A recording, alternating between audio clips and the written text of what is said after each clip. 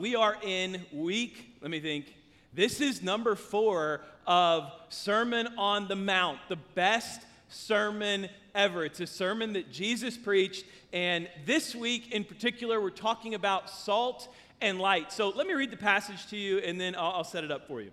It's Matthew 5:13 through 16. It says, "You are the salt of the earth, but if the salt loses its saltiness, how can it be made salty again? It is no longer good for anything except to be thrown out and trampled underfoot. You are the light of the world. A town built on a hill cannot be hidden. Neither do people light a lamp and put it under a bowl. Instead, they put it on its stand, and it gives light to everyone in the house." Verse 16, "In the same way, let your light shine before others, that they may see your good deeds and glorify your Father in heaven." Let me ask this. Where are all my separate eaters at? Separate eaters. Come on. Where are you at? Come on, don't be shy. I'm one of you. You eat things separately. They have to be spread out. Thanksgiving gives us an anxiety attack, right? Like you show up to grandma's house and you get that big giant paper plate and you just put everything on the same plate and your green bean juice is running into the mashed potatoes and the gravy's running into the stuffing and it's just, I can't. Where are you at? Separate eaters. It's got to be separate. It does not touch anything on the plate. I love those little kid plates that have like the dividers in them. You have sections for things. You know what I'm talking about? My dad had a friend. I will never forget this as long as I live. We were in his trailer and they had just made a bunch of food and his name was Dowdy. I don't even know his last name or first name. Everyone just called him Dowdy. And Dowdy got a plate and he just started slopping all of this food on top of each other on this little bitty paper plate. And I was staring at him like, what on earth is wrong with this man? And Dowdy had this really gruff voice. And he said, "What's the matter with you, boy? It all goes to the same place."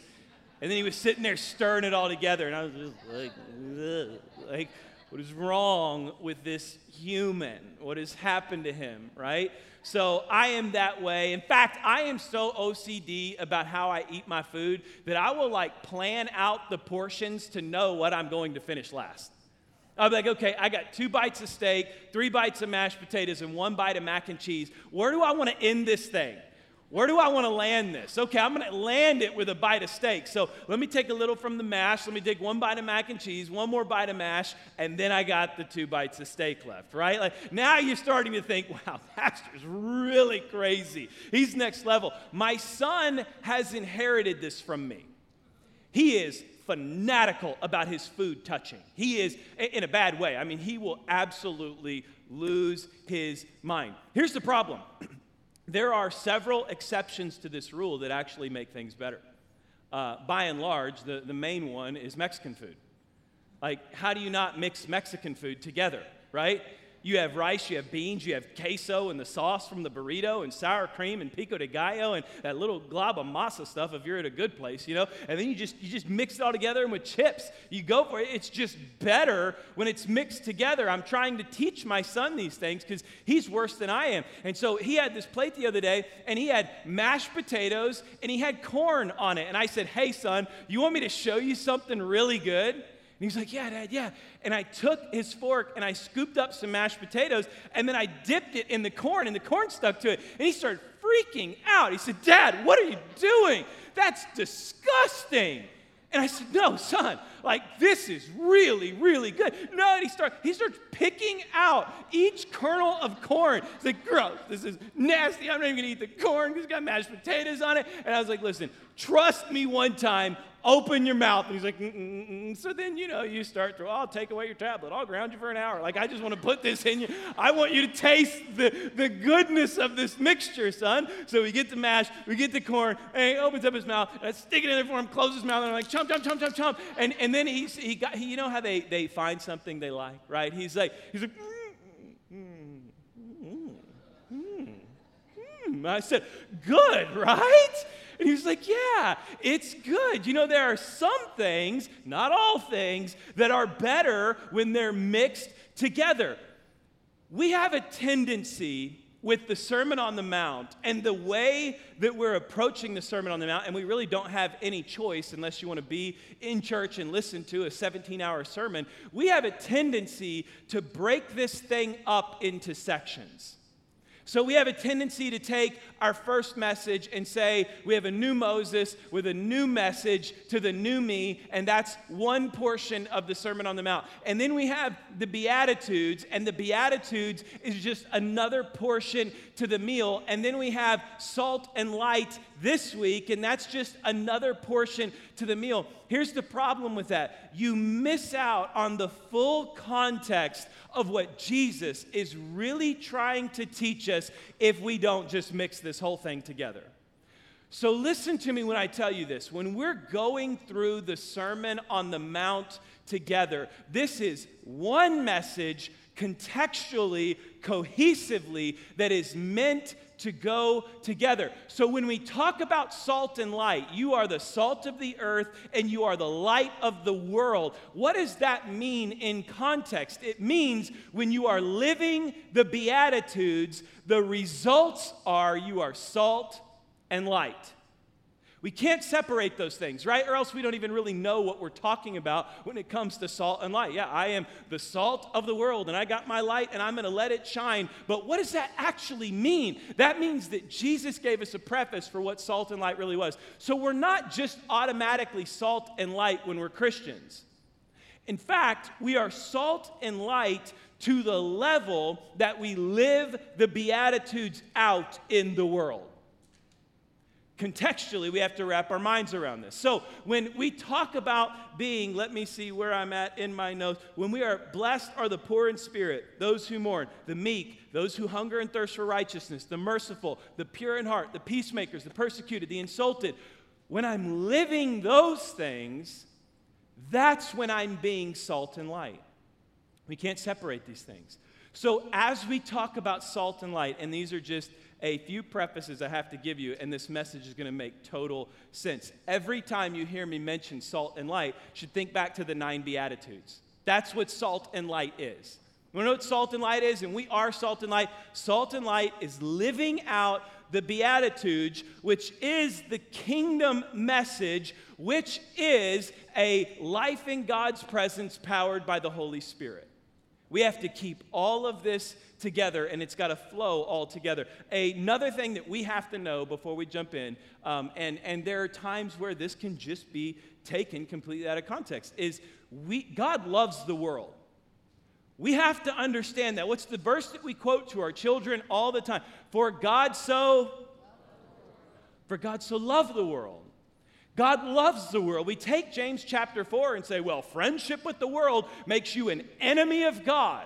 So then we get this mindset that we hate the world, we want nothing to do with the world. That's not true. Friendship with the world is talking about a sinful nature. It's talking about the sinful nature of the world and participating in the things of the world. But God loves the world. You cannot be the salt of the earth and the light of the world with a hatred towards the thing that God loves. I hear this from time to time. Well, the world is going to hell, and I'll have nothing to do with it. So I'll create my own righteous community right here, and will reject the world. That's not what God did. That's not what He's called you to do, because you are the salt of the earth. You are the light of the world. And God loves the world. He does not want you to look like the world. He doesn't want you to taste like the world. He doesn't want you to act like the world. But He wants you to love the world so that you can change the world. We are made to change the world. Can we wrap our minds around this really quick? Do you notice He didn't say, you are the salt of Galilee and you are the light of Israel? He said, you're the light of the world. You're the salt of the earth. And one more thing we have to cover before we jump into salt and light is it is an identity statement as to who you are. And this is very present tense in the Greek. He is saying, you are right now, whether you like it or not, you are called to be salt of the earth, light of the world. It's who you are. It's how you identify in this world. I hear identity statements all the time, and all of them are good about who I am in Christ. And usually they're all past tense. I am redeemed, I am healed, I am restored, I am forgiven, I am made new. That's all great, but now what? That's all wonderful. Christian maturity begins to happen when we go from what Jesus did for us to what we can do for Jesus.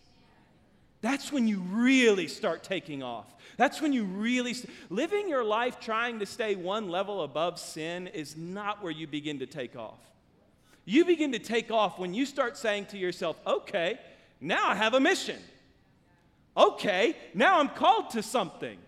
Tell me what I'm called to. So glad you asked. To be the salt of the earth and the light of the world. How do I do that? So glad you asked. There's 9 of them. Go back a few verses. You'll find that's our mission. It's who we are. It's who you are. It's who I am. And let's dive even a little deeper into this, okay? Because the context of this whole sermon is the kingdom message. What is the kingdom message? It is a life lived in the presence of God, empowered by the Holy Spirit. So the Holy Spirit within me is calling out of me to be salt and light by living the Beatitudes out in my life. So when I'm not living out the Beatitudes, I'm not being salt and light, which means I'm grieving the Spirit that is within me, and the only thing that can result in a grieved spirit is a dissatisfied soul. So if you are walking around here today and you just don't feel very satisfied, you don't feel very fulfilled, don't feel very accomplished, and you could be incredibly successful. You could have built a great company, and you could have all kinds of assets, and you could have wonderful things, but in your soul, you're saying to yourself, I'm just not very satisfied. I'm not very content. I'm not happy. Remember, we talked about the word blessed can be happy. It's because your soul is calling out to be salt and light, and God desires for you. You are salt and light. You are salt of the earth. You are light of the world. It's who you are. And your satisfaction will rise to the level that you practice being salt and light. Your contentment in your soul will rise to the level that you live out being salt and light. That's who you are. My son, my family, the Cunningham name has a lot of pride behind it. The men in our family are, man, we're Cunninghams, and don't you ever forget it, right? And so I've noticed myself doing this with my son. Hey, boy, we're Cunninghams. We don't do that. Or, hey, boy, we're Cunningham. We'll take care of that. You know, like that's what Cunningham boys do. And so the other day, something was broken in our house, and I said, hey, let's go get in the truck. We're going to Home Depot because we're Cunninghams, and Cunninghams fix things. And he's like, yeah, we're Cunningham. Cunningham fix things. So we go, and we get the part that we need, and we fix this little piece on the sink, and he's with me, you know, right there the whole time. He's holding the light. He's playing with the tools, blah, blah, blah. And I just kept telling Cunninghams fix things. Cunninghams fix things. Well, the other day, I hear what sounds like a new house is being built in my garage. I hear drills. I hear an air compressor. I hear all of this stuff. And I'm like, what on earth? I thought I left my air compressor plugged in and it had drained a little air and it just kicked back on. No. My son plugged it in. He's a Cunningham. He fixed things, right? So I went out there, and he's got this little bitty monster truck, and it's got those rubber tires on it, right? And one of the rubber tires had completely come off. And so he's got my drill. He's got about 7 feet of duct tape. He's got a pile of sockets, and he's got an air compressor, and he is going to town. And I said, boy, what are you doing? And he looked at me and he said, Daddy, Cunningham's fix things. I got to tire off this truck, and I'm going to put this tire back on the truck. I thought, okay, that's cute, but maybe I should teach you a little more of what Cunninghams are. So every night before bed, I'm teaching him a beatitude. Taking him one beatitude at a time. I'm teaching him, blessed are the poor in spirit, for they will inherit the kingdom of God. And then we're going to Matthew 5:13-16. I'm saying, son, here's what Cunninghams are. You are salt of the earth. You are the light of the world. And when you are poor in spirit and you long for the things of God, you will be blessed, and the kingdom of heaven will be yours, and you will live out salt and light. It's who he is. It's who you are. It's who we are. Okay, let's dive in. Salt and light. Let's talk about salt first. You are the salt of the earth. Salt had three functions, okay, during this time. Some add taste to it. You'll see contextually, taste has really little to do with what we're talking about here. The three functions of salt from a biblical perspective in these times as a Levitical priest and on is purity, preservation, and value. When we say, now listen, this is really, really important. I'm going to throw a ton of information at you, but this is important because contextually, when Jesus looks at a group of Jews and he says to them, you are the salt of the earth, I want to know what he means because he's talking to me now. You'll see as Light of the World carries out, the mission is to us now. So I want to know exactly what the context means for salt. It's purity, preservation, and value. Leviticus 2, verse 13. It says, season all your grain offerings with salt. Do not leave the salt of the covenant of your God out of your grain offerings, and add salt to all of your offerings. It's important to understand. Levitical priests ate from the offerings given to the temple. So they had to be salted so that they would preserve, so that the priests had something to eat. So this, in context, is talking directly to preservation. He's saying, hey, when you make a grain offering, salt that offering so that it will last long enough to where we can make an offering, and then the Levitical priests will still have something to eat from. Exodus 30, verse 35 says, and make a fragrant blend of incense, the work of a perfumer. It is to be salted and pure and sacred. Not only did salt carry preservation, but it carried a purity to it. It made things pure. In fact, we'll go to 2 Kings 2, 19 through 21. It says, this is when Elisha healed the water, and he healed it with salt. It says, the people of the city said to Elisha, look, our Lord, this town is well situated, as you can see, but the water is bad, and the land is unproductive. In other words, it can be the most beautiful piece of property in the world, but if you can't get water to it, it's not worth anything, right? So he says, verse 20, bring me a new bowl, he said, and put salt in it. So they brought it to him, verse 21. Then he went out to the spring and threw the salt into it, saying, this is what the Lord says, I have healed this water. Never again will it cause death or make a land unproductive. There was this supernatural healing property that they carried with it. So they would add it to their offerings for preservation for the Levitical priests, and then they would also add it for purity, and they knew the story of Elisha. They lived the story of Elisha, so they're saying to themselves, I remember when salt also had that healing effect. I remember when it had that purity, when it purified. I remember when it turned things around. So there is this preservation, there is this purity, and now catch 2 Chronicles 13:5. It says, don't you know that the Lord, the God of Israel, has given the kingship of Israel to David and his descendants forever by a covenant of salt? Salt was value. Salt communicated value. It was an exchange of value. In fact, the word salary comes from the Latin root salt money. So when we say the word salary, what that originally rooted meant was salt money. Roman soldiers were paid in salt. You've heard the phrase, they're not worth a grain of.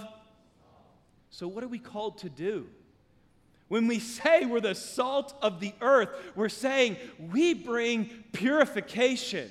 We bring preservation. We bring healing. We bring value to things. When we show up, we bring value into a situation. When we show up, we bring purity into a situation. When we show up, things are preserved. Things are set up to last longer. How do we do that? 9 Beatitudes. We've already talked. By being poor in spirit and longing for the Lord, by hungering and thirsting for the things of God, by being merciful, by being a peacemaker, by being meek, by mourning with those who mourn. That's how we become the salt of the earth, and it's what we are. We are Salt. Say that with me. I'll say we are, and I want to hear what you are. We are salt. We're salt. We bring value. We bring purity. We bring the preservation of things. We bring the healing of things into situations. So we recently, at our house this summer, we did a stock tank pool. No love, no respect, no anything. Come on. Y'all think, man, that's more of a hillbilly than I thought. Well, maybe so. But we did. In fact, it was inspired by Brett and Marissa. I know you guys watch online. Brett was the one. We went over to their house. They have an incredible stock tank pool. So we said, okay, we're in. I found the only remaining 10-foot stock tank in Houston, Texas. It was at Steinhauser's way out in Hempstead. We said, okay, we're going. Brett actually helped me haul it, and we put this huge 10-foot stock tank on a flatbed trailer, strapped it down. We were driving down the highway. I said to Brett, I said, man, how are we going to have enough room? And he said, we'll have as much room as we need.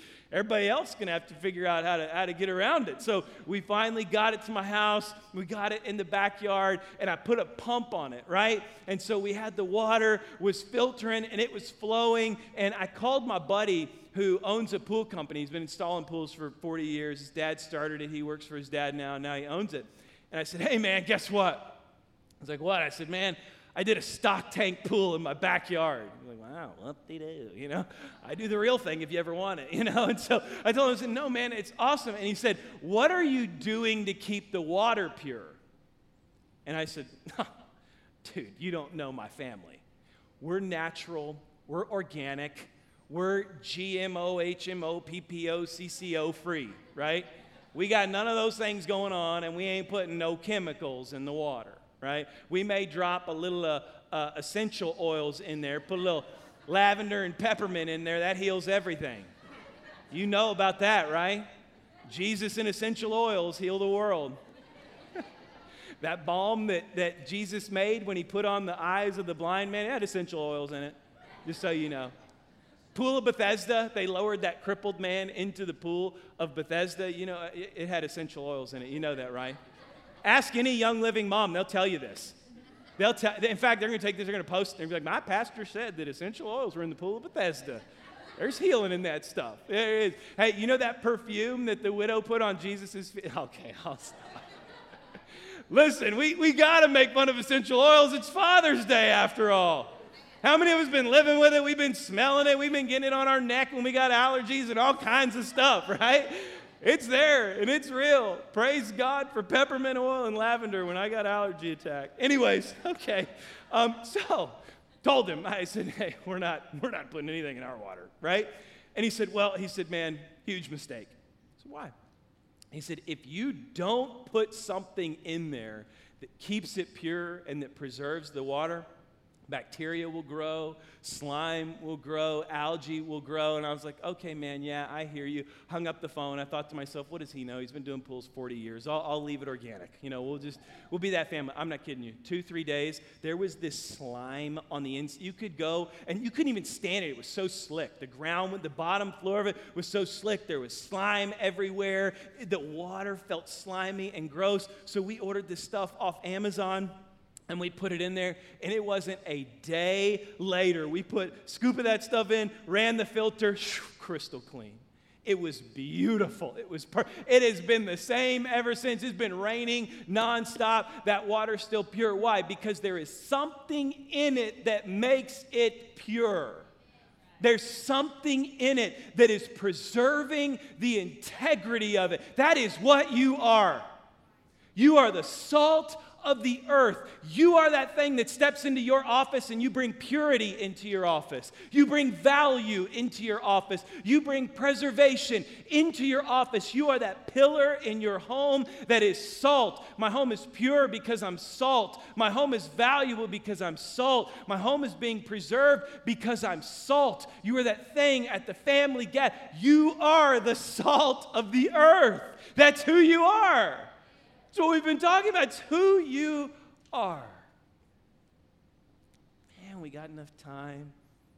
I've been thinking whether or not to go here, and I really feel like we do. Throw up verse 13 on there, guys. All right, buckle your seatbelts. I'm going to challenge you a little bit. Verse 13, He says, don't you know, let me get out of the way here. No, Matthew 5, verse 13. Throw up Matthew 5, verse 13, a couple verses back. There you are. Way to go. Hey, give the production team a hand. I run them.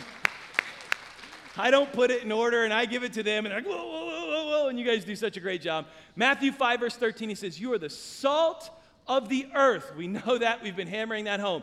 But if the salt loses its saltiness, how can it be made salty again? Next part.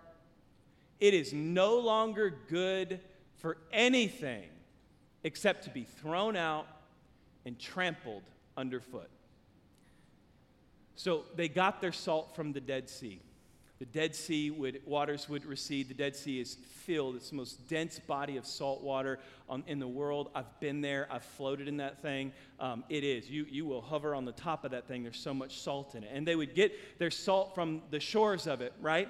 And what would happen was if that salt stayed on the shores for too long, that the very decay, the very bacteria and things that they tried to prevent would make their way into the salt, making the salt impure. Now, it still looked like salt, so it had this white, powdery look to it, and they would gather it, and they would take it, and they would pack their offerings with it, and they would pack their meat with it, and they would give it unto the Lord, not knowing the very thing that they were trying to prevent, they were putting into what they wanted to keep pure. That's what we're talking about. And he says, that kind of salt, that salt is worth nothing more than to just be walked on. I don't know what it is about Western evangelical Christianity, but sometimes there are some times, and I'm not grouping everyone and everything into this category at all, but it is no doubt there are some that would rather fight culture than form character. Would rather fight culture and fight culture and fight culture rather than form character. And we are not merciful. We're not merciful at all. If anything, we're merciless, and we will come out against and attack and fight and mount up against anything. And we don't hunger for the things of God like we should. We don't hunger for righteousness like we should. We will come out and lambaste anyone who doesn't stand for what we stand for, and then we'll call it persecution. And we will champion the people who stand with us and agree on everything with us, and we will call it peacemaking by mounting up arms with our people. And the whole time, we become this church-going, social posting, biblical values voting movement with no power. We're not changing anything. Why? Because we'd rather fight than form character. I'm not saying the issues aren't important. Hear me when I say the issues matter, but the issues aren't the mission. What is the mission? Salt and light. How are we salt and light? There's a list of 9 of them that you can refer to. And here's what happens. Sometimes we would rather have enough of God in culture to make us feel safe in the world, but not enough of Him in us to change the world. So what I'm calling you to do is to reflect right here. Because I am with you, I am for you, and I agree there are issues that matter. But what I'm saying to you is, I don't know anyone that has walked up and said, I want to be a biblical values voter, and I don't even know who Jesus is. Never met that person. But I know a lot of people that get saved, that start transforming, that become part of a body of Christ, and that start sitting under God's word and start experiencing grace, start experiencing being poor in spirit, start experiencing mercy from people, start having people mourn with them, start having people longing to make peace with them, and all of a sudden their heart changes, and guess what? Their values do too. But when you start forming character first, that's all that I'm saying. We have got to start majoring on forming character and quit thinking our first response is not to fight, it's to form character, and the first person I'm forming character in is me, because I'm salt of the earth. And if I become this salt of the earth that's contaminated with everything, I'm no good but just a walking trail of white powder. So I've got to start forming character. That's what I'm saying. We want to change the world. Be salt of the earth. That's it. Be salt of the earth. Through everywhere, all people in everything, when they come in contact with you, let them say, I feel valuable being around that person. I feel pure being around that person. I feel like something in me is being preserved. I feel like I can go another day. I feel like I can go another week. I feel like I've got something to. That's the witness. That's what changes lives and will change everything else that we're longing for. But this is where we're at. It's a countercultural message to form character. What should be our number one mission? To be the salt of the earth. How do we do that? Refer back to the 9. That's what the salt of the earth is. And I'm telling you, that is what is changing things. That is what is moving. That is where the power's at. Don't misquote me. I've had a lot of people that have loved to do that recently. I am not saying the issues don't matter. I'm saying they're not the mission.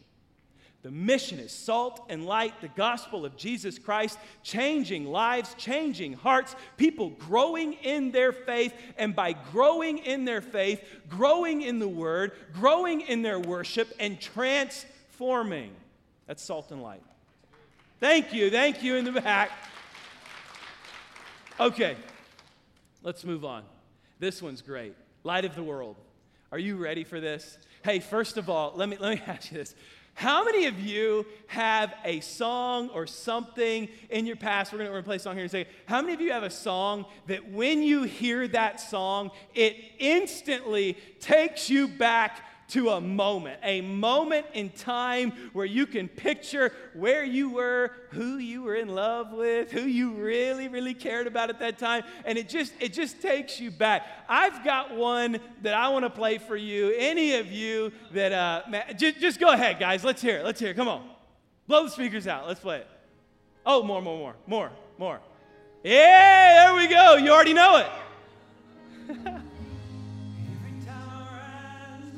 See, baby.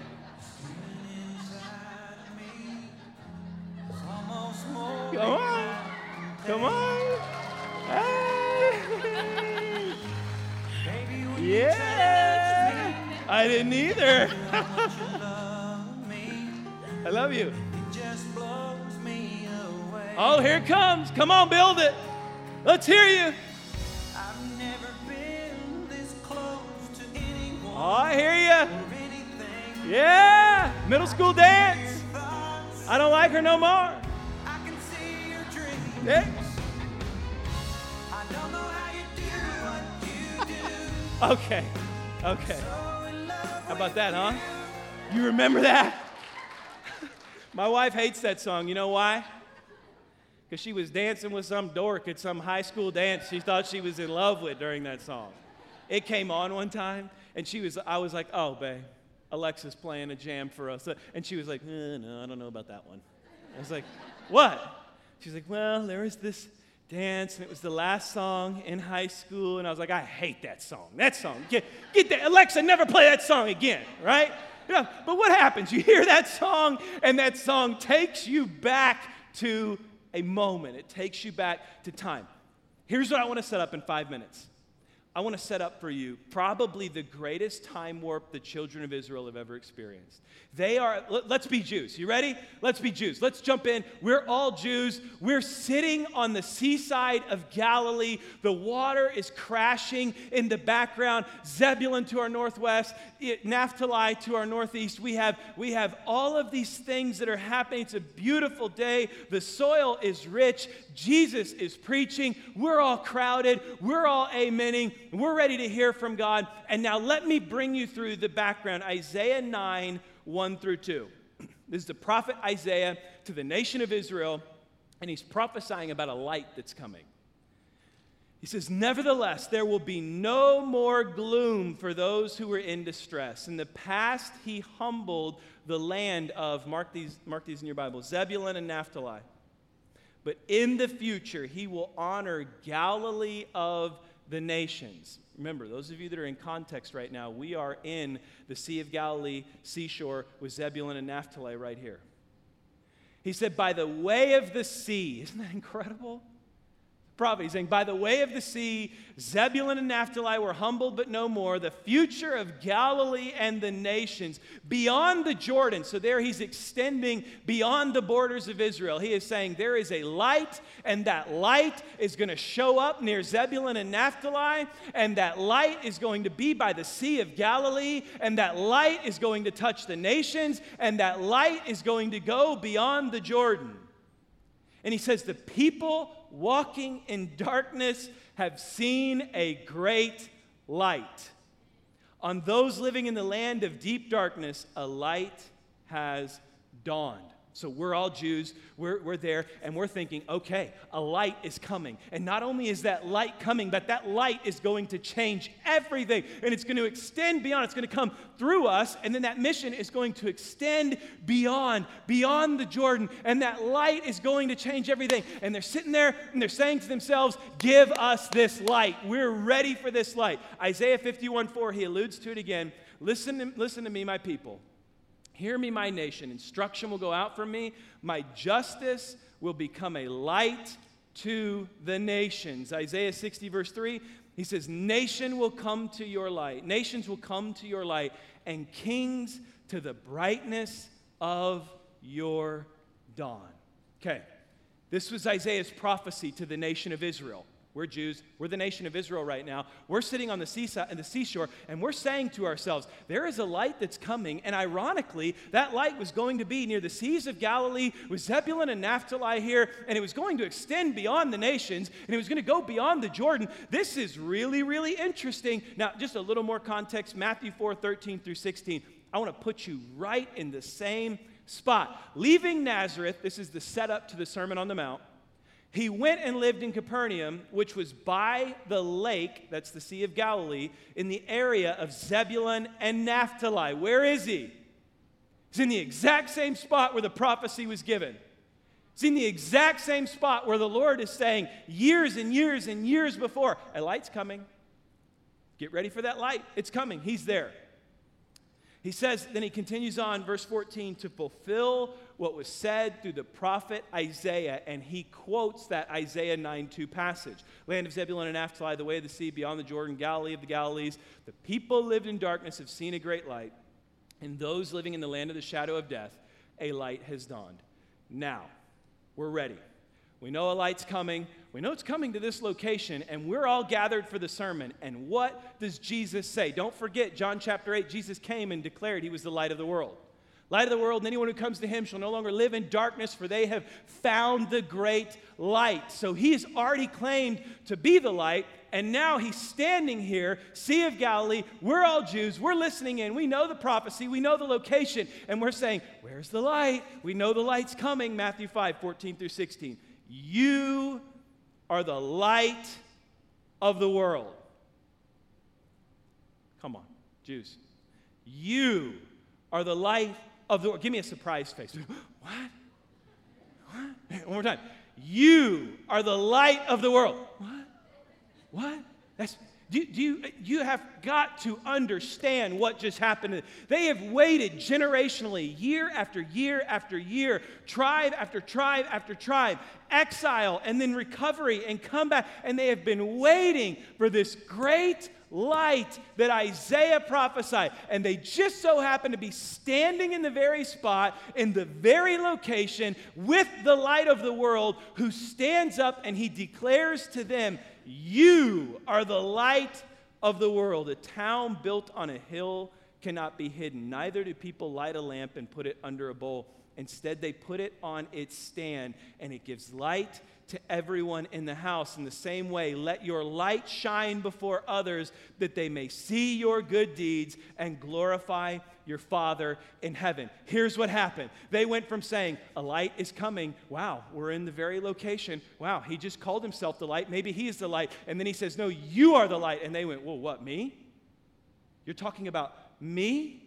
And he passes the mantle of the mission of the gospel to illuminate, to change lives, and to change the world to his people.